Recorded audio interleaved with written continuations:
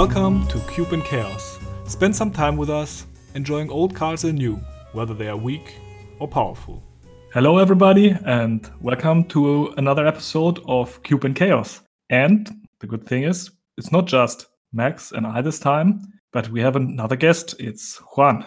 Hello guys, nice to be here. Thanks for having me. Thanks for coming. We're glad to talk to you. Excited to talk about the Chaos formats we've had recently and also the Supreme Vintage format. Not sure if we'll get to the Arena Cube, but yeah, that's something I'd like to discuss as well. Sounds good. Right now, the Arena Cube as best of one is still available, and I think it's nice. So if you have an Arena account, it's not too expensive to play this. I think it's a losing game, but not by all too much. The buy-in is relatively cheap, so just go ahead and try that out. And also the Supreme Vintage is still available. But first, let's talk a bit with Juan, who's online known as SE8 or Set Twitch on Twitch, about his way into Magic. How long have you been playing? Well, really I started Magic a long time ago. When I first went to an LGS, I think it was Revised that was around, and Fallen Empires was the expansion of the time. And yeah, I read an article in the newspaper, and I told my friend we have to try this. And yeah, been hooked ever since. Not really. I quit Magic for 10 years, I think. Oh, all right. And then yeah, it was around Chronicles, I think. And then I sold out, and yeah, and when I came back, I read about Limited, and that sounded spicy. Limited didn't exist back in the time. Yeah. And ever since, I've only drafted. I've done some seals for tourneys, but I haven't gone back into constructed. I returned around M13, I think it was. Scars of Mirrodin was out. Went to the shop, and yeah, I found it amazing, man. And so like around 2010, roughly. Roughly, I think that's about right. Yeah. That's awesome. And I did go to some GPs back in the day. I remember it was when Kirdape Lightning Bolt was the meta, and they took a Millstone deck with Field of Dreams, Wrath of God, and yeah, man, that was the times. So yeah, I've never been very competitive in Magic, honestly, but now I grind Limited, so eventually, yeah. Not very tournament competitive, maybe, but it's been the past 2 or 3 Chaos formats that I've seen you on the leaderboard. So. Yeah. Oh, definitely. I mean, I've had time to play. Also, I play a lot with Jasper, with the Spy, and we Skype and we're friends, and we actually qualified for a couple MOX qualifiers. So I think 2019, my name showed up in the MTGO page, the leaderboard. I think I had like 12 points or something like that, which was amazing. I mean, I didn't look for that, but hey. Yeah, sweet. Happy we got there. Yeah, I know it's quite possible to queue into you, especially if you play in the European afternoon times, roughly on my weekend. It happens from time to time that I queue into you, and let me tell you, I have not had good times. we played recently a couple of times. Yeah, it's always fun to play again. Oh yeah, lovely acquaintances, and also that's one of the reasons I play MTGO now, because I started when we discovered Magic. I started in Lucky. Lucky was a free platform, and I played a year or 2 there, and I relearned Magic. I had a friend there; he showed me a lot, and then I played Cockatrice. That's where I met Jasper, the Spy.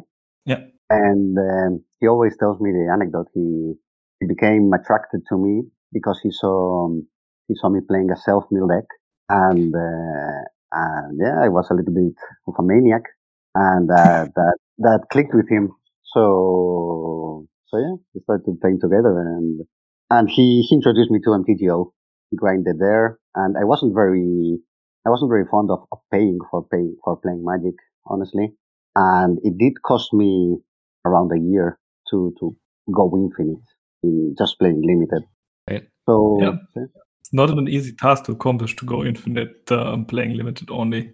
I remember exactly the day when I stopped paying for playing MTGO, and that was when someone passed me a foil mythic in Guilds of Ravnica or Ravnica Allegiance.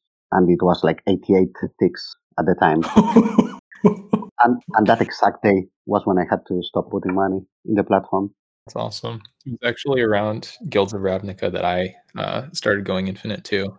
Like, I already had a pretty decent win percentage in like friendly sealed, but I think Guilds of Ravnica where it was like, okay, well, I guess I won't be putting any money onto Magic Online for the foreseeable future. And that's such a great feeling.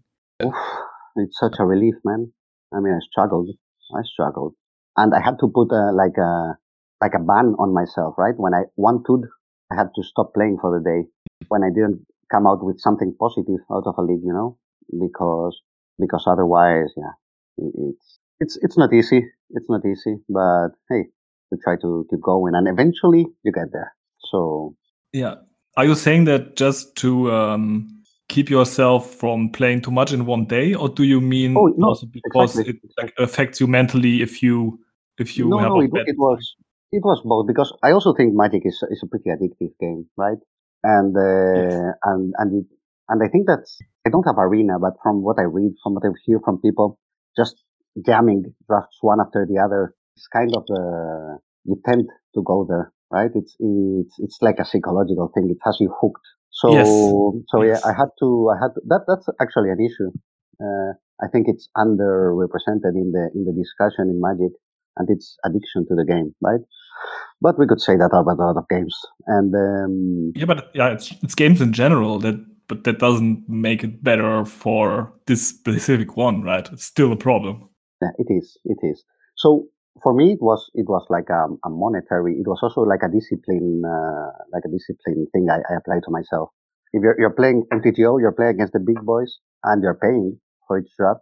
You can pay for one draft a day, right? Yeah, and that was. I mean, if I 2-1, and then I opened something, then maybe I put in a couple more ticks. I bought a couple ticks, whatever. But whenever I X2'd, I had to move on, find another activity for the day. So that gave me some discipline because, yeah, I'm a bit of a maniac playing, and I'm a bit of a Johnny too. So that is probably then also reflected in your spellbook, right? Oh, most certainly. Yeah, I have an interesting one to show you. Do you want to introduce us to the concept of the spellbook again, Finite, for the people tuning in for the first time? Absolutely, yeah. So this is an idea that I saw originally from Jim Davis, but I'm not sure if he is the first source of it. So there could be someone else. But the idea is really you find a small number of cards that really kind of exemplify who you are. They kind of totalize your identity as a Magic player. And usually that is associated with some number of good memories you've had with those cards. Sometimes it's with cards that other people underrate. Could just be a pet card that you never even played with, but you liked how it looked. Should I go ahead then? Yeah. Oh, please, I can't wait. I made a short list. I made a long list, and now I think I've been able to compact it a little bit. And I wanted to start with Happily Ever After. Happily Ever After is an Eldraine rare. It's a 2 and a white enchantment that when it enters the battlefield, each player gains 5 life and draws a card. And then it has a lot of text, and the last line says, "You win the game." So obviously the card spoke to me, but even I saw it as a complete meme, right? I mean, the requisites to get there are impossible. Once I drafted the card and I managed to won the league, but I did get a win with it. I opened it in my pack actually, so I knew it was there. I knew nobody was going to take it, and I drafted other things. I mean, I didn't take it, but I willed it, and I said, yeah, sure, bring it. And in the next pack, I opened an Oko. It was the only Oko I opened in Eldraine, and I must have played 100, 200 drafts in the format. So I had only Boros cards, but I said, man, it's my only Oko. I want to play it. So in the end, I ended in a 5-color pile, and yeah, I got there. And actually, I uploaded the screenshot to Reddit, and I think it was like one of the most voted. And the title was "Guys, we fucking got there," and I think it was one of the most voted sub posts in the LRcast subreddit actually. Yeah, I and mean, then it was amazing. What can I say? I mean, it's a fun memory of mine. To me, it feels like you basically took a card that only like Saffron Olive would dare to put in a deck, and not only won game with it, at least from what I saw in the screenshot, but you won game in limited, which is just like, how would you Hey, even I like? I 2-1 that league even with that deck. So yeah, most of on the back of Oko. I mean, I remember a game where I landed Oko and the opponent conceded. But yeah, Understandably. this card obviously is not the centerpiece of the deck. But I also I also play test for limited with Juan Jose Rodriguez Lopez. He's a Spanish pro. He's top 8 at a couple of PTs. He played the last Mythic Championship, and I play Yeah. tested limited with him in Peros and Vintage Cube actually. And man, the guy's laser focused, you know. And he tells me I love fantasy too much. But it's also it's I also tell him, yeah, but the thing is, fantasy takes you to places where you don't get normally in Magic. Of course, it's not consistent. It doesn't always come together, but sometimes you can go over the top with it, you know. So yeah, this was an example, and I was happily ever after. Number one. My number two is Psychic Spiral. Psychic Spiral is 4 and a blue for sorcery. It says shuffle all cards from your graveyard into your library, and then target player mills that many cards. So that's where the juice is at. That one was actually decent, right? Right? I actually first picked it in a chaos draft, and I ended up winning. And that's because the story with this card for me is I was telling you earlier, Jasper the Spy. He was looking at that game of mine, and in that game I was putting chronic floodings on my lands, try to mill my whole deck, and then Oh, do a that big card is so awful. Psychic Spiral. Yeah, and the guy said, yeah, this guy's a total maniac, and we became friends. And yeah, I like I have a soft spot for Mio, and yeah, this card has it all for me. I first picked it in Chaos Draft recently. This was not this last one, probably the other one, the one before that. And I wanted to recreate something with it, and I found Stinkweed imps. You know the the Dredge 5. So yeah, I just built a super control deck. Oh, nice. Eventually, I Psychic Spiral for the win with like 2 cards in my library. I mean, it's a one shot win the game card. So yeah, It feels so I good think because it's worth it. you know that your opponent's thinking like, oh, I got this. There's no way I can lose I now. There got are 2 cards and absolutely, absolutely, man. I love doing this kind of junk personally. it's like a really tricky card. Like it really makes your game play out very differently. Yeah, and it's a bit like Tendrils of Agony, right? It's your win con. You don't want to draw it, but you also don't want to mill Yeah, it. yeah, yeah. You know, you have a plan, right? You don't have to put your opponent to 0. Yeah. You just have to. And as the game goes on, the number gets smaller, right? Because they draw cards too. I love that kind of games, and I love that kind of Magic where you have different angle. I think card number 3 kind of wants to put a counterbalance to all this. And my third card would be Raging Goblin. Really? Yeah, Raging Goblin is absolutely amazing card. No, fooling. But Raging Goblin is a 1 mana, a 1/1 haste for a red. I think you're obligated to read the flavor text as well. He raged at the world, at his family, at his life, but mostly he just raged. Thank you. Yeah. After all these years, it's still nice. So yeah, after talking about these 2 previous cards, I also wanted to bring this up to light because I also love a compact aggro deck. You know, I love playing aggro too. I think I have a wide range, right? I mean, I can go from junky combo to 15 land mono red, and this is exactly what happened. The first time we played a Chaos on MTGO with Jasper, that was only 2 or 3 years ago, right? They didn't have Chaos Draft before. It's not that long. And our first deck was the first deck I've ever built with 15 lands, and it was a mono red. And yeah, this card was a house. What can I say? It's all you want, and I love aggro decks because like you have to play it super tight. Every point matters, and sometimes you just need one more attacker than they have blockers. One of the interesting spots always when you know that at some points you need to start jump attacking, but when is that point and how much damage is worth it? Oh, of course. And also sometimes I've jumped attack just to get in 2 damages and lose my board because I know my outs in my deck. Yep. And what opponent might land that I can beat.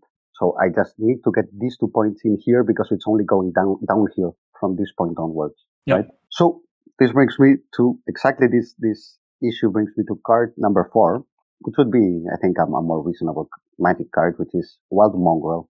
Ooh. That's a very strong one compared to the last ones. Yeah, I think it's the best card in my Jasper called this in my list the 15th picks. and yeah, Wild Mongrel is a very strong Magic card. And yeah, I wanted to bring it because I had a game in Chaos Draft where I had it in my deck. This was game 3 of our match, and my opponent had a Landfall Baloth. It's a rare from some Zendikar, the one that makes 4/4s. Crackshot and I just recorded a draft of Chaos Masters, and that was our pack 1 pick 1, and that video we'll have linked. But yeah, if you haven't seen that one, make sure to check it out. It's a sweet one. Anyway, continue on. I have, and it reminded me of this anecdote, and I think it's telling. And yeah, well, my opponent just demolished me game 1 with that, and I think I somehow won game 2. And then in game 3, I just had my Wild Mongrel there. I think it was my turn to play, and my opponent like ramped into the Baloth, and I was like, okay, this card's unbeatable. I don't have a kill spell for it. Maybe I had an arrest or something, but I don't have. But I drew my Hand the Weak. Wow. Before, I mean, he just landed it, right? And I drew my Hand the Weak. And I thought, like, man, I can't. But really, I said, well, what I can't is beat this card anywhere else. So I ditched 4 cards to the Mongrel, made it a 6/6, and cast Hand the Weak. So I traded every resource I had, every resource literally, to just kill that. And they moved on to win that match. Well, if you pitched 4 and played Hunt the Week, then you kept the Mongrel, right? Yeah, and smacked them for 7. Yeah, it's still. But it was left hellbent, right? With a 3/3. Of course. And yeah, but actually I think it was the only line that could give me that win. So I know the heuristic is actually I wanted to mention that the heuristic in Magic is 2-for-1 yourself, but my heuristic is you have to do what you have to do. Yeah. If you don't have other outs, then. But the important question is: did the Wild Mongrel have every single color? Every color. Every color. I went through all of them. Perfect. It got the job done. So yeah, amazing memory for me too. So next card would be Fruit of the First Tree. And I know you guys are thinking, what is that card? Well, this was an uncommon in Fate Reforged. And it's an aura that costs 3 and a green, and it says Encant Creature. When enchanted creature dies, you gain X life and draw X cards, where X is its toughness. Okay? So unplayable garbage. But only sometimes your drafts go so wrong that you need to find the power somewhere. So this is a card that, well, is not at all good. It might draw you 5 cards and gain you 5 life. And that's what happened. We had a train wreck of a draft with Jasper. It was in Fate Reforged. And yeah, we had a couple 4/5s, 5/5s, I don't know. And also you can encant an opponent's creature that you're gonna kill. Oh right, yeah. And we took it and we said, well, our draft is an F, so let's give it a shot. And it actually worked for us. I don't remember exactly the details of the draft, but yeah, we always talk about it because I like trying to be creative in my drafts. And honestly, I've lost to so many things, and I've won with so many things that every card in that's actually what I like about Chaos Draft, right? Chaos Draft is amazing because you have access to the whole pool of Magic cards, not the whole pool, but let's say a good representation, and then all those cards play together since day one. That's good design from Magic, right? That's the beauty of Limited and of Chaos Draft, that you can do all kinds of blends that have never been put together before, and try to. I like the creativity aspect of this. So yeah, Fruit of the First Tree was a good representation of that. Yeah, Chaos Draft brings out cards from sets that were unplayable in these environments because they were just not powerful enough.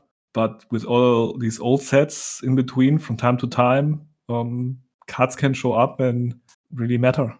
So I think my next card, then, to keep on with the trend, would be Allure of the Unknown. This is a pretty recent card, and this is Teros Beyond Death, and it's a rare, and it's 3 black-red for a sorcery. You reveal the top 6 cards of your library, your opponent puts one of them in play, and you draw the rest. So yeah, when this got spoiled, obviously it was garbage, right? Yeah. Because yeah, it's obvious. It's this card's not great. However, there's a couple decks which I think it fits. There's a couple of nice synergies with it. One of them is, I mean, obviously the card is Rakdos, so you're talking mostly about those kinds of decks. And the low curve aggro Rakdos deck, which only has like removal and 3/1s, and in particular 3/1s that come back from your grave. What's the mechanic from Teros? Escape. What's the name? Yeah, Escape. Okay. Yeah. Particularly cards with Escape. If this is your curve topper, what's your opponent gonna get? You can kill one of your creatures. You can get a small 3/1, and then you get 5 cards. It's a 5/1, right? It's not a 5/1, 5/2, Yeah. let's say. So yeah, it's a very powerful card. You just have to try to build a deck where it fits. Another cool synergy with this card in Teros was you remember there was a 5/5 flyer. There was a demon, an enchantment. Oh, that It cost 5 black, right? I don't remember the name, but it was a 5/5 flyer that got -1/-1 for each card in your opponent's hand. Enemy of Enlightenment. Yeah. Yes. Enemy of Enlightenment. So if you notice, this card works perfectly in your deck with Allure of the Unknown, because if it's that's your top end, and you happen to reveal that with this card, opponent can take it because it just actually it is the dice. Yeah, I actually hate that card because it's in a modern set, but in a lot of ways it punishes new players, like old cards sometimes did. And I've seen it so, like, I don't know, on streams and when playing myself, like 4 or 5 times that opponents played that card with exactly 4 cards in hand, said go, and then in their upkeep or in their draw step, it died. I've seen that happen so often, and I think that's just why the card is kind of cool, and I don't know, maybe it has a spot somewhere, like being such a trap card in a modern set that I dislike a bit. Definitely.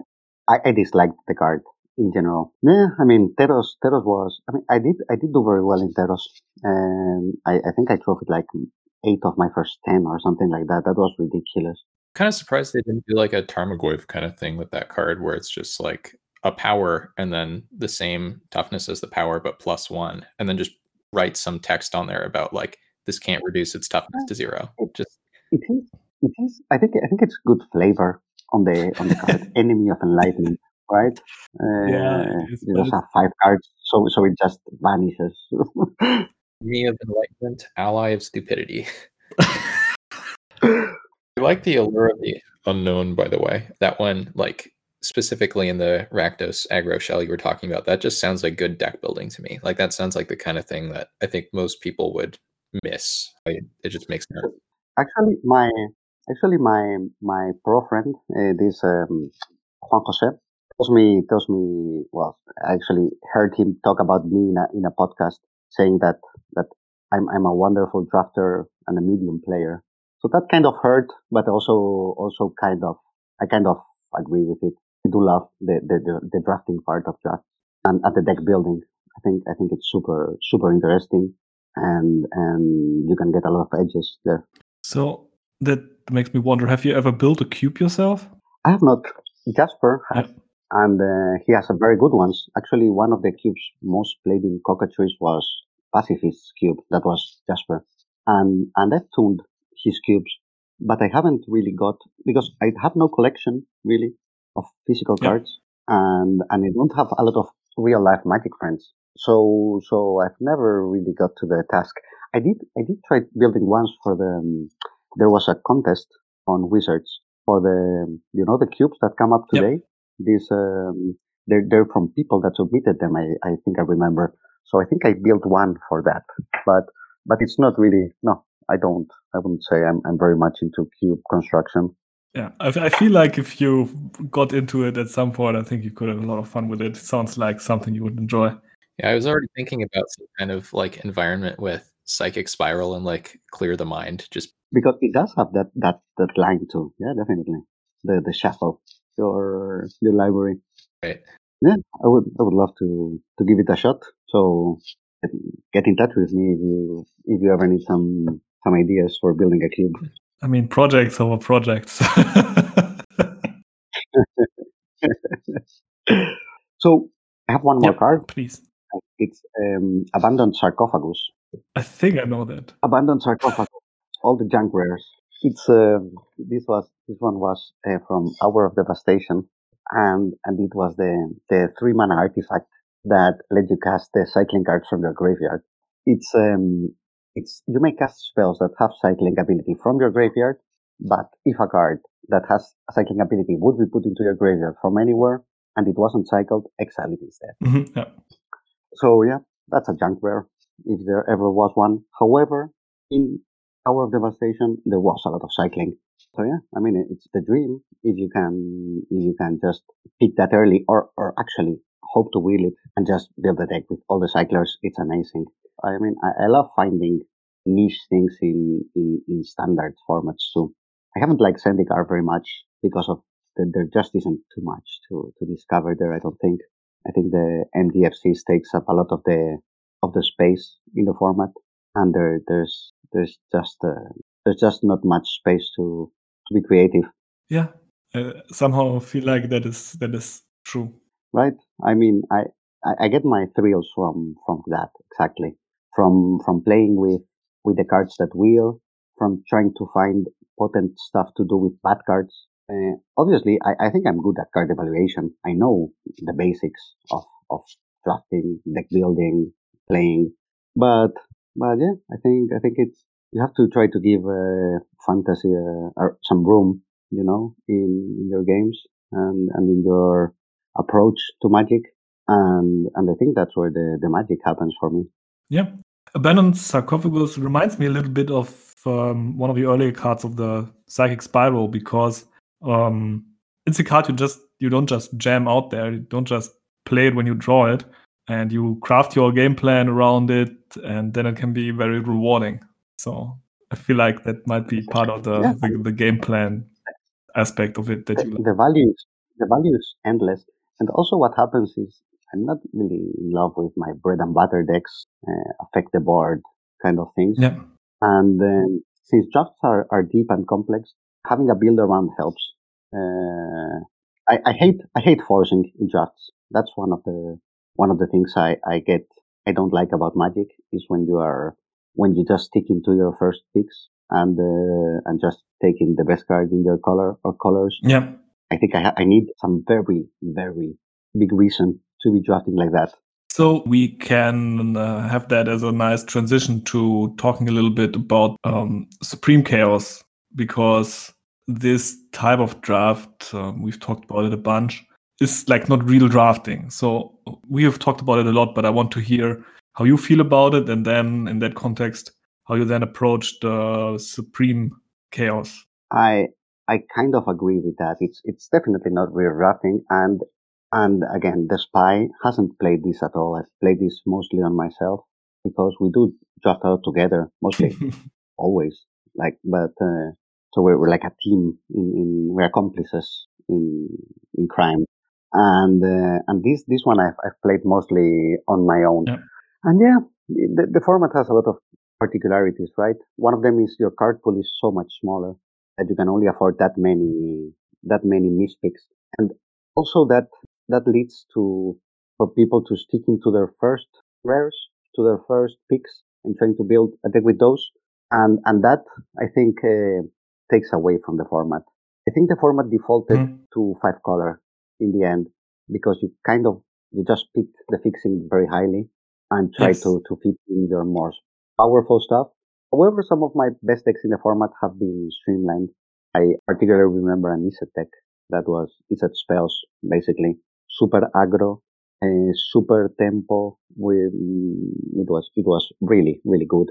And it's a format where you actually Mhm. need very good, you kind of need good decks to get there because people are playing very powerful stuff.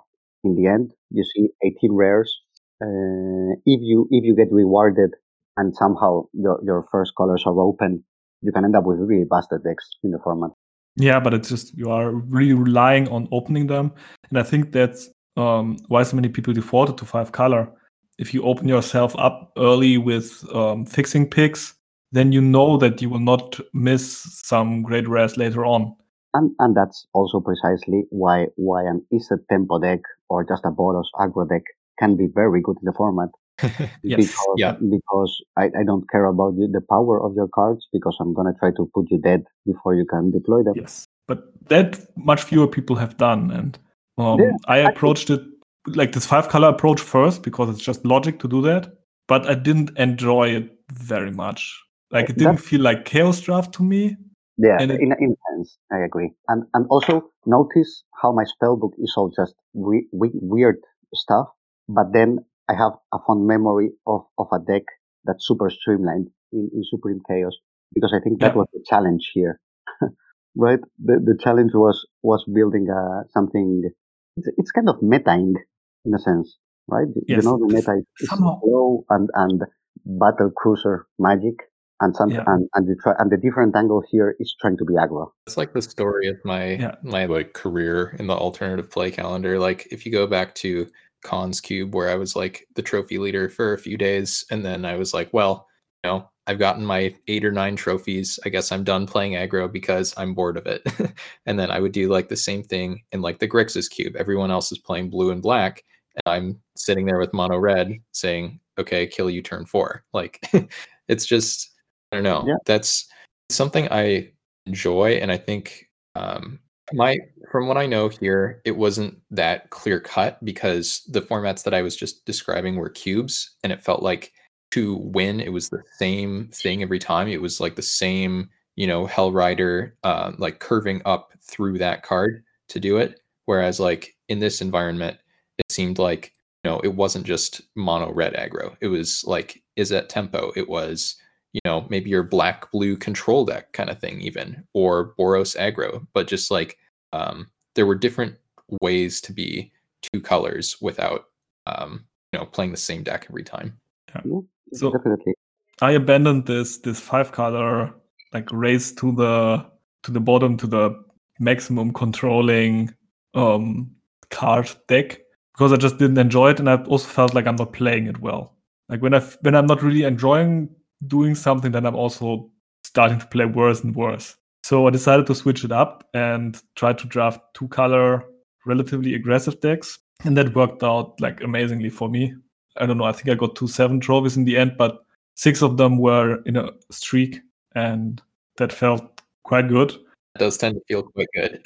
Yeah, I just decided that I wanted to play 2-color decks that just affected the board relatively early.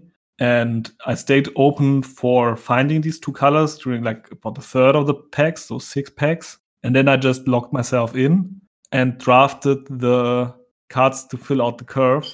And that sometimes felt really bad, like taking some random 3/2 for 3 mana over like some great, amazing bomb. But then in the end, I noticed that to me it also felt so good to beat some of those 5-color decks that had all these bombs later with this stupid 3/2.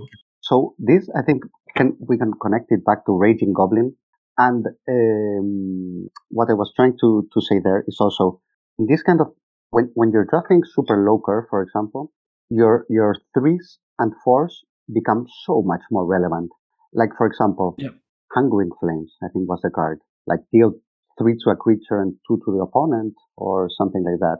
Or the other day I had Searing Blood in my Izzet deck. So drafting like the super fast stuff makes those cards exponentially better. I mean, when you're untapping on turn 4 and you have the board presence, you tell them 8 damage. And suddenly you can play a 3/4 mana spell that's super relevant. That spell is infinitely better in that deck than in any other deck. It's the same card, but it's just a completely different impact that it has on the game. And I think your deck building should aim towards that. That's what I think one of the key things in aggro. And another thing that these decks did, what I noticed just playing later, not like thinking it out ahead of time, but then I noticed that in these decks, a lot of the equipment that is in the original Mirrodin block it's just amazing in normal Chaos Draft, and it's great in those decks. But these cards are not really there for these 5-color piles. They just can't make use of a Skull Clamp that well, unless they found some random other combo. I mean, it's still great in their deck, but it's nowhere comparable to like an aggressive deck that plays some shitters every turn. Yeah, and Skull Clamp is like the epitome of equipment. You have GT, you have Skull Clamp. But even the cycle, like the Neurok Stealth Suit, I think it's named, the ones that equip at instant. Yep. Right? Those ones, sometimes, it's counterintuitive, but those cards might have a lot of more impact in your deck than the rare in the pack. And yeah, I am a sucker for rares, personally. So I think when you're consciously doing the decision of taking those cards early over much better cards, you are already cementing something towards winning, because you're making the conscious effort to avoid the temptation to pick the broken thing. Try to get the maximum out of this much worse card, and I think that's how I like to approach drafting too, and playing, of course. Speaking of Skull Clamp, I was pretty busy, unfortunately, during the Supreme Chaos season, but Crackshot wasn't. So I got to check out his stream multiple times during this, which was really a treat. And, not only just checking out the stream of a really nice, good player, but a really nice, good player who got you said 6 trophies in a row. So really someone who's just mastering the format. And so, if you like to watch people on Twitch, make sure to give him a follow. I don't know how often he'll be streaming in the future, but it was great fun hanging out there. Yeah, from time to time. I've been there too, definitely. Yeah. Yeah, but before I got to that streak, I was beaten up very badly by Juan in a very funny match. It was like on a Saturday morning for me, and I played a deck I drafted the night before, and queued up, played against, or was paired against you, and we're chatting a bit, and then it was really funny, like, because I had one of the 4-color or something controlling decks, and you said to me, "Oh, I think my deck's not very good," and my first draw wasn't great, and I don't know. But what was the name of this card that I played into 3 times in a row? Was it 4 turns in a row? I don't know.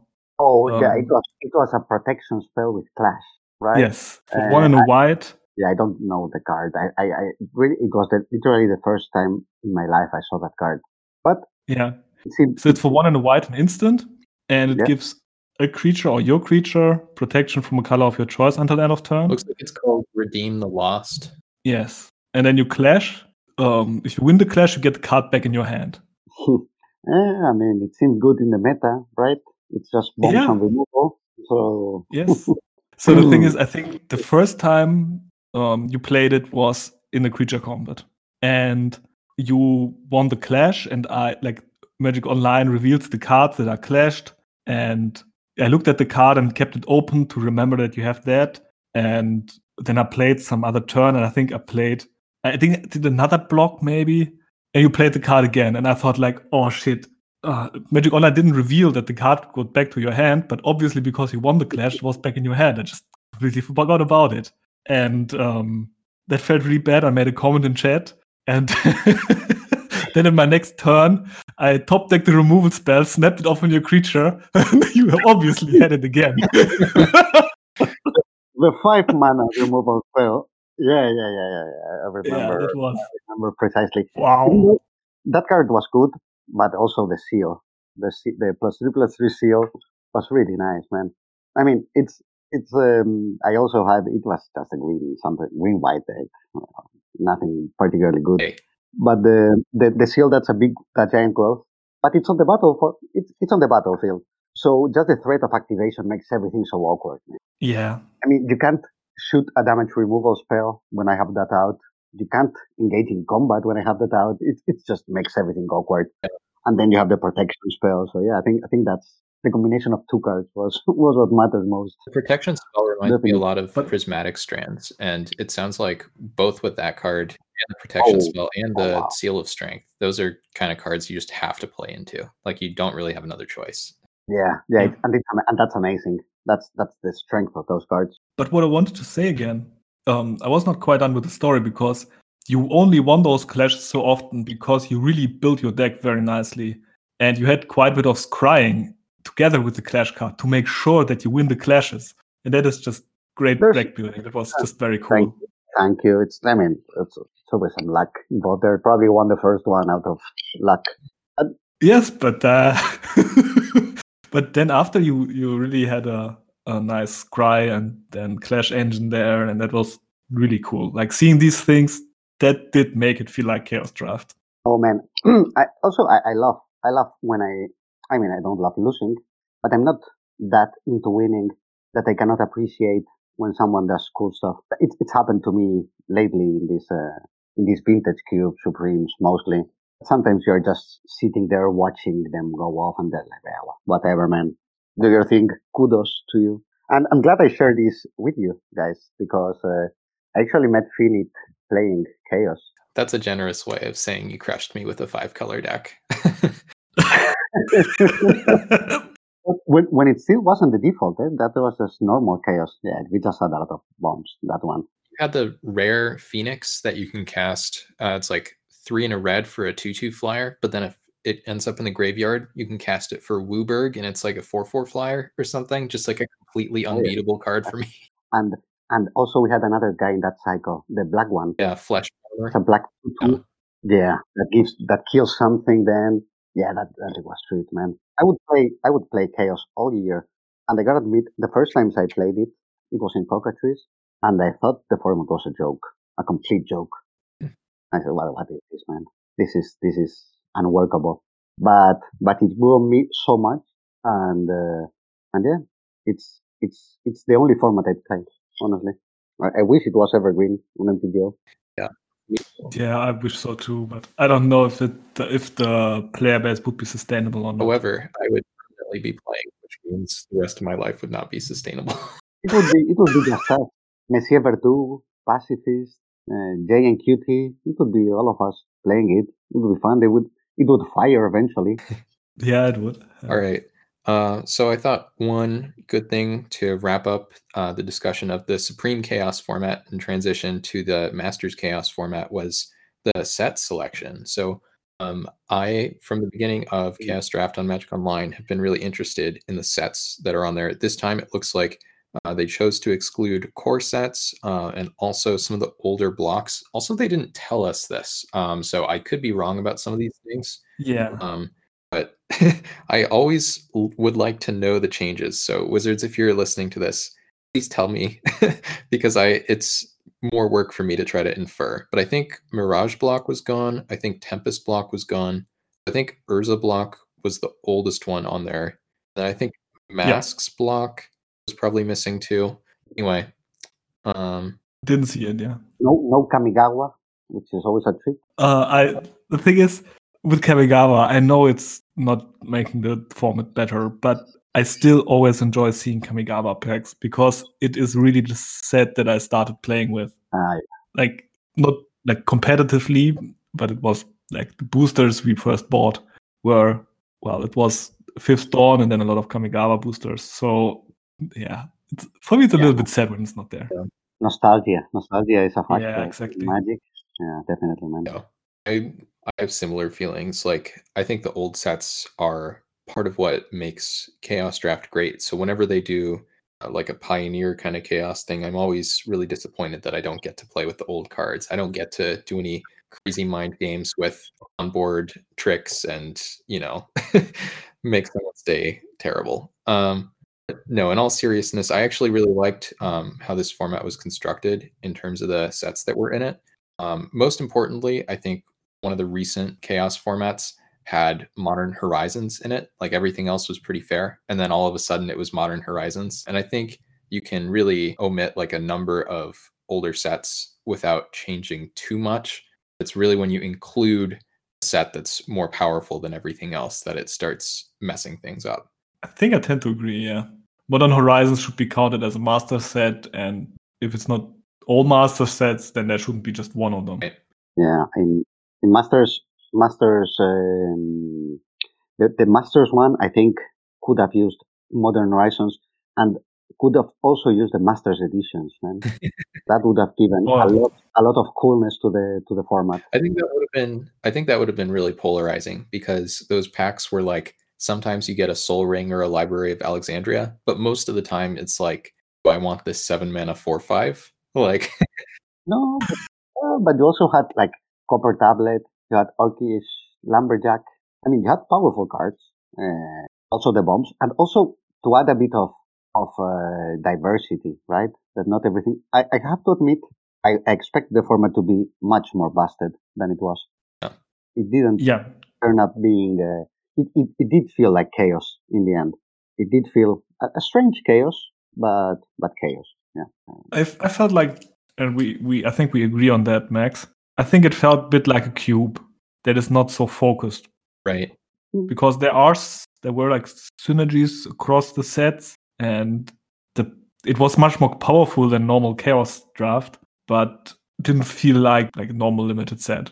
For sure. So my guess is what makes a master set technically a master set, in addition to just having the word masters like in the name. Like the reason Modern Horizons isn't there is because there were cards like newly printed in Modern Horizons that were not in the rest of the master sets. There are no new cards, right? But I agree. Like, I think that even though it's technically breaking a rule, including that would have greatly improved the format, because for me, one of the biggest problems was you just saw the same sets over and over. And like, I think that the, Masters Edition ones, which I would assume they don't count as master sets. I don't really know how that works. I think, like I said, it would be really divisive in terms of whether people enjoyed it or not with those in there. But to me, it's less about what the actual sets are and more about just increasing the number that are in there, because with I think it was only 9 sets. I mean, you're seeing the same set like nearly 3 times on average, and some of the time would be like right in a row, and it would just feel like, how is it chaos if you're just drafting the same set anyway? I think the idea is cool, but it came out a bit narrow in the end. I mean, I like the idea of a powerful chaos draft, but it did have its drawbacks in the end. And I really, that being one. Crackshot said, I really like it as a cube, sort of in that mindset. I like it as this like very powerful set in terms of commons and uncommons, and then the rares. The rares make a little less sense in terms of the drafting environment, because I mean that's how they have to sell packs, right? So instead of catering it toward some 1-week Magic Online event, it's catered toward like exciting and expensive reprints that will get people to buy the set. So to me, right. So I feel like just if someone created like a cube with most of the same cards, but mostly different rares, I think that probably would have been more successful for me. I completely agree with what you're saying. And there was a lot of unplayable cards that were only constructed cards, really. Like there was these, I really don't know the names of them, but there was I remember there's the black thing that makes zombies when it's in your graveyard, but whenever a creature goes to the graveyard, you actually, Bridge from Below. Oh, I was so tempted to playing that in one of my decks, but then I didn't because I knew it was not a good idea. But because it was a really strong deck. It was the first deck I drafted, and I picked up some discard outlets in between, and I had a lot of sacrifice outlets, and I had I don't know, Blood Artist or something. Should have gone for that of similar fashion, like working that way. and I really thought it would be so cool to like have a board, discard Bridge from Below, sack my board twice to burn them for, I don't know, 10 or something. But then I stopped myself from doing that. I didn't really regret it, but I was tempted. What this format allowed, and was the storm thing. Yeah. Remember that was a cool twist because there was the storm cards, and yeah, I mean there weren't so much of the enablers, but hey, the storm cards were there, so that was also. Apparently, it was enough. No, it was like a how do you say, like a steep. It was like a steep, right? You saw an early storm card and said, well, here we go. Could try it. Yeah. So that's actually something I Nice. was going to ask you about, because I know that you got Storm to work on at least one occasion, but I also know that Beers SC, who's in our Discord and was one of the trophy leaders for this format, I believe trophied with Storm multiple times, which to me is just like blowing. Yeah, Yeah. insanity, man. I personally, mine was with Brain Freeze, and Jasper gave me the idea. He said we're gonna have to do a storm to it, and I said like, sure, man. And yeah, I was alone that day, but I saw the early freeze, and I said, well, the deck ended atrocious, and it didn't have the key cards, because there's a couple key cards that allowed you to a lot of spells. It was basically the Karoo lands with this card that draw two, Yeah. discard two, and tap lands. Frantic. Frantic. Yeah, and that was a really, really good engine for that. But I had to do it a bit more on my own. But I did manage to. I did have a bubble and a repeal. So I had the fairies that untap two lands. So I did have some tools. I did manage to get to 7 spells twice and brain freeze for lethal. It wasn't enough in finals, sadly. Well, But yeah, doing it with tendrils, I also saw the beers things, and that was ridiculous. I mean, he tendrils for 12, I think. Yeah. I really didn't think that was possible. I didn't even think of Brain Freeze for 7 or whatever was possible. So I definitely found out on the way, and I really needed everything to tie 7 spells together in limited. I mean, you don't have the ramp, the acceleration, you don't have the card draw, you don't have the. Actually, my deck was a little blue-green beatdown deck in the end that happened to have a Stormwind. So yeah, I mean, it was fun. It was fun, and yeah, milled out an opponent or two. So yeah, I mean, Storm is great. I mean, there gets a time when you've been playing enough, then all you want to do is Storm, because it has everything, right? It's the different angle. It's the. I know it's a bit horrible to play on the other side of the table against Storm, because it feels a little bit onanistic, right? You're just doing all these things on your own with no interaction, no anything. Yeah. But in chaos, it was really good, because the deck was really something else. It wasn't a dedicated Storm deck. Is Storm a big thing in the Supreme Vintage Cube draft that's currently online? From my experience, a bit less than I expected. I always try to fit in a Brain Freeze when I see it, because sometimes who's doing 10 spells a turn is your opponent. Fair enough. Yeah. So suddenly you see the card draw, and then you freeze them. But I've tried it myself. I found Emrakuls mostly on the other side, so that wasn't great. I mean, I don't think you should build a Storm deck with Brain Freeze in Supreme Vintage Cube. Maybe with Tendrils. Tendrils also works very nicely with the what's the 3/3 black artifact. Oh, Bolas. That you can place Bolas Citadel. Yeah, that works very nicely with that. I've seen a game of Magic trivia over here. I've seen, yeah, sorry, I'm super bad with card names, and as you might have noticed, but I was seeing Reed Duke the other day play Storm on the Vintage Supreme, and yeah, I mean, Storm is fantastic. Actually, I think the best decks are Storm decks. Yeah. I think it's the one deck that can beat everything. Okay, so to talk about this format a little, so this is our first like Supreme Cube format. All the other Supreme drafts we've had have been They've been Ravnica, they've been Modern Horizons, and yeah, of course, the Chaos format that we just had. And so because we haven't seen a format with the cube yet, we didn't know whether packs were going to repeat. And that wasn't announced as far as I could see anywhere in the Magic Online articles. And so I was expecting that packs wouldn't repeat. I thought it would be a little bit too crazy if they could, and I was wrong. They did repeat. So yeah, you could get repeat pieces of power, and by you could, I mean everyone was trying to. That's sort of the name of the game. And yeah, and blue, which is normally considered by a lot of people the best color, is now uncontested, meaning everybody can draft blue. This is like the kind of thing that a few episodes ago, Jacob and I were talking about with the spider spawning deck. There was an Innistrad Supreme as well.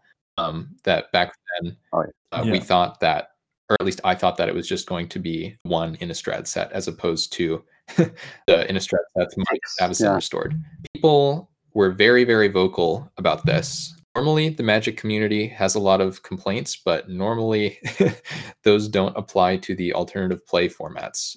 Not that much. But this time, everywhere I looked, people were complaining. People were saying things like, I don't want to try this format. This format's degenerate. There's no replayability. It's like, why did they do this? Give us regular Vintage Cube, please. And yeah, this is all over Twitter, Twitch, even on Discord a little bit. Just almost no one was really excited for this format. So yeah, my experience in this format was very limited because I just did one draft, and yes, I guess you'll have to excuse the pun of limited. But the point was, tried to do the thing everyone else was doing. I went into the draft trying to take pieces of power left and right, and Snogglesworth, who's also in the Discord, joined me for this draft. And we only got one Mox Emerald throughout the whole draft. That was our only piece of power. And we tried to end up in blue, and we also tried to end up in red, and there was almost nothing in red, and we weren't getting very many blue cards. So we ended up like going into like black and green because we ended up seeing like Dark Confidant, and our curve was very low, and we saw like Oko and Uro, that kind of stuff, and we were thinking, oh yeah, we'll just get the pieces of power later, we'll just get the fetch lands and stuff later. And so as I already alluded to, we just got 0 fetch lands and the one piece of power. Wow, that sounds like a rough spot. Oh yeah, I thought that like as soon as the draft was over, I was like, well, we could just save time and drop from the league now, or we could just give it our best shot. And then yeah, so Crackshot, you had just asked whether Storm was dominant, I guess, and we played against 2 Storm decks in rounds 1 and 2, and they were both pretty, underwhelming. Like I think the first one had a play set of Narset, but it just didn't have like the win cons and the payoffs, like not enough wheels to really get there.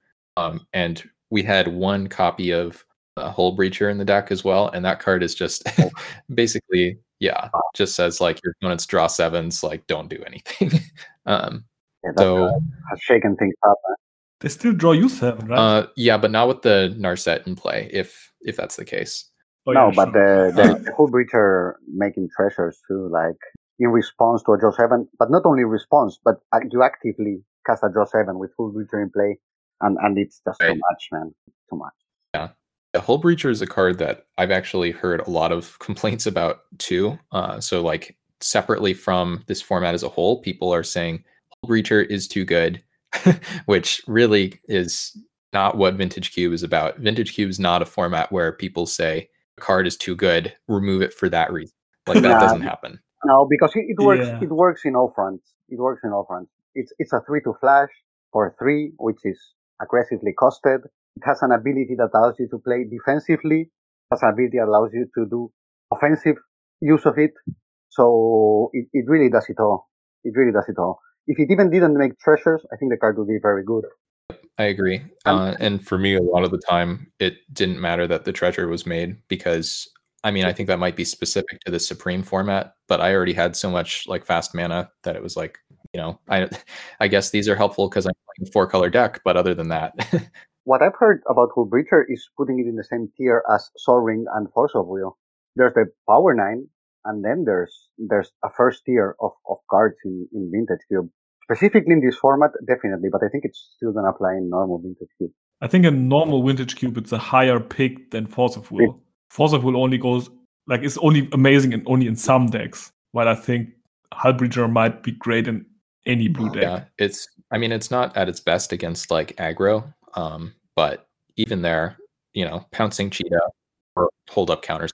Yeah, I will happily play one in my Storm deck and have a blocker. It does not only interact with your opponent, like you can combo with it yourself. That's what you just said with the draw 7. Same with like back too. It plays in all fronts, and I think it has proved to be a bit too much. At least in Supreme, I have done around 10 Supremes, and I have one trophy, and it has exhausted me. I mean, I was really fighting because I said, man, I have to get a trophy somehow, and the Hullbreacher has been a huge part both for and against me so many times. Yeah, it will feel very different in normal Vintage Cube. It will not come up as often. I hope so. And also you have one of normal Vintage Cube. But yeah, I mean, I liked it as a rarity, the format. It's just the most busted things around. As a drawback, I'd say the card pool is reduced. Not all the cards in the Vintage Cube are playable, while in normal Vintage Cube, yeah, you can almost use all cards some way or another. But here you're only playing like a percentage of the cards that have opened. It's all variations of the same deck, really. And yeah, you can meta and try to go like a 1,000-year Storm with a lot of burn, or you can try to, I don't know, try a mono red. I have like watching Caleb D doing the format because his approach is a bit different. He tries to, I mean, if the deck presents, I call it the deck, right? Because it's what we're talking about, like all the power, the small planeswalkers, Tinker, well, the massive things. But he tries, he knows. I like the guy a lot. He plays very well, and he knows all the angles of the game. So he can adapt to a lot of situations, and he plays very well. And Leovold, for example, is a card that has gone. Leovold was a house, right, in the last iteration of Vintage Cube, and now you have Hullbreacher, which really you don't need. Leovold is 3 colors, and Hullbreacher is 2 colorless and a blue, right? So it's just upgraded it. Yeah, and Leovold never traps your opponent, right? You play it and it sits there and is annoying, and you can, but it's not exactly. Like you can't play Leovold. You can't play Leovold in response to a time spiral. Yeah. So, Juan, would you believe that after your 10 drafts, where it sounds like you've really struggled and been Hullbreached back and forth and that kind of thing, that the 4-color deck that I drafted with no fixing and almost no power trophied? I'm really. But how did you proud win the of games? you. I'm really proud of you. What can I say? I don't really know what happened, and frankly, I don't think I was supposed to get a trophy. And again, I think I would have been very happy with the 2-1. Basically, the deck was just 2-mana interaction, just over and over, and then some good answers, and actually almost no threats. Like there was like a Chandra. I guess you had Uro and Oko, and that was just about it. I've seen my share of. There's, I gotta say, there is a high fail rate in this format. Like there's a lot of glass cannons, right? That if you disrupt the one thing they were gonna do, they don't have another way to come back. And I've seen a lot of games ended by a result 3-2 that sticks, and then it's just or a 3-mana planeswalker that sticks. An Ashiok. Or people dying to their own mana crypts. I have never seen a format where my opponents have killed themselves more. Either by casting a huge Mind's Desire that ends with their library, or mana crypts, or mostly out card drawing their decks. I mean, but honestly, in 10 drafts, I think I've had 3 or 4 opponents kill themselves. I've never seen this rate. That's actually a lot of fun, like. But But I mean, it's always cool to have a fresh format because nobody knows what they're doing, right? And Right. That is true. But I feel like the Supreme draft formats, they get solved much quicker than real new formats. oh well, certainly. And now people start to try to meta and do different things, so you're not always playing against the very same deck. So it's always cool. I mean, it's cool as a novelty, and it's you don't. It's a bit like Commander Legends. You're not there to win. You know, you're just there to have a fun time. I hope. I mean, at least I think that's the only healthy approach to it. Because if you're really in it to win it, you're gonna have a rough time. I mean, that's applicable to Vintage Cube itself, but here more so. I mean, degenerate is the word. Degenerate is the word. But degenerate power is fun. My experience of this format, I mean, it was a lot like what you were saying, just about new formats in general. Like, I was prepared to hate this format. I wasn't going to play it at all. I was, I listened to all the people complaining about the format and I believed they were right. I still believe most of what they were saying is accurate because I had those like absolute floor level expectations. I really, really enjoyed myself going into a draft and not experiencing that. I totally agree. Also, walking into a game and knowing that you can be dead before you can play a land. I mean, this format has exhausted me. I end my leagues and I'm exhausted when I play here because it's just overwhelming.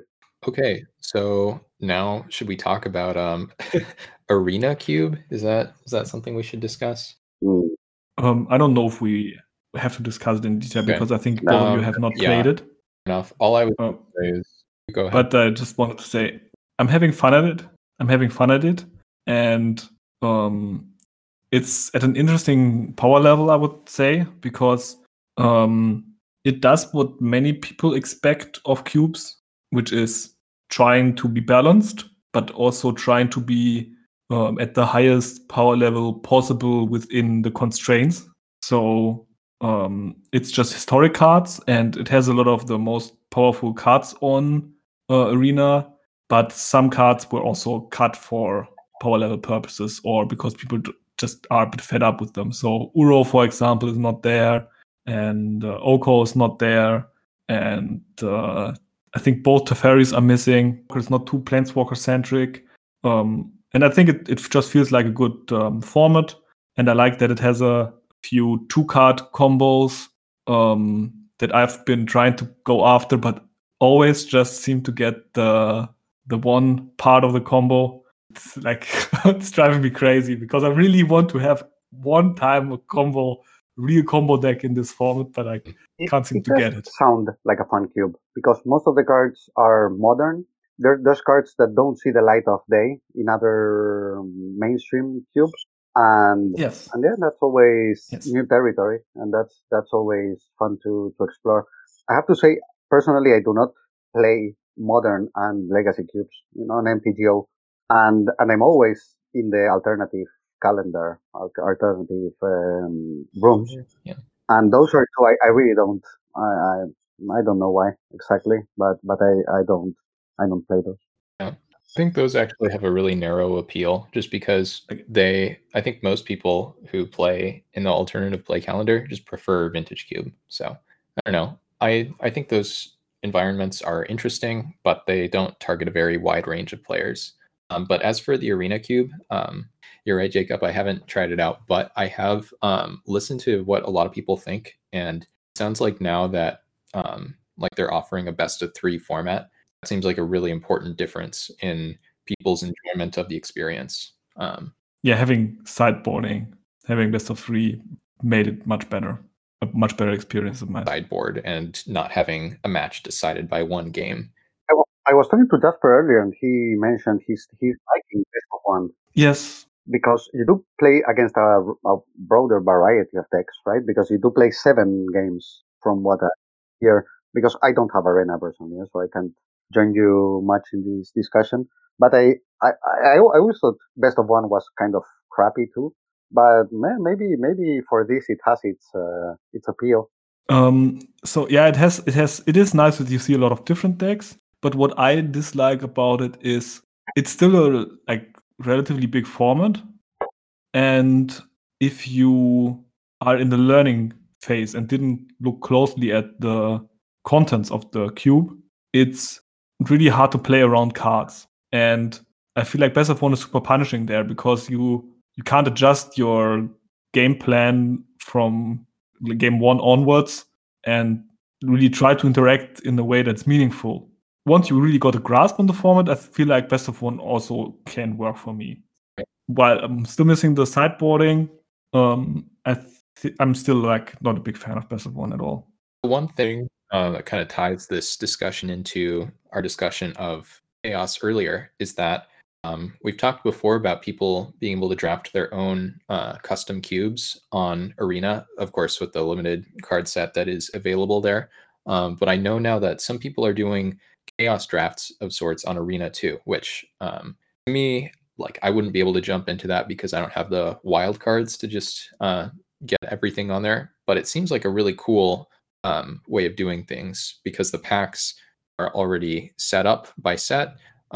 Again, there isn't a wide variety of sets on there, but it does seem like a pretty cool way of, I won't say making Chaos evergreen because I don't think it quite is Chaos without, most of the sets from Magic's history, but I think it's still a pretty cool thing that people are able to do. It's more than 9 sets, so. Right, yeah, definitely.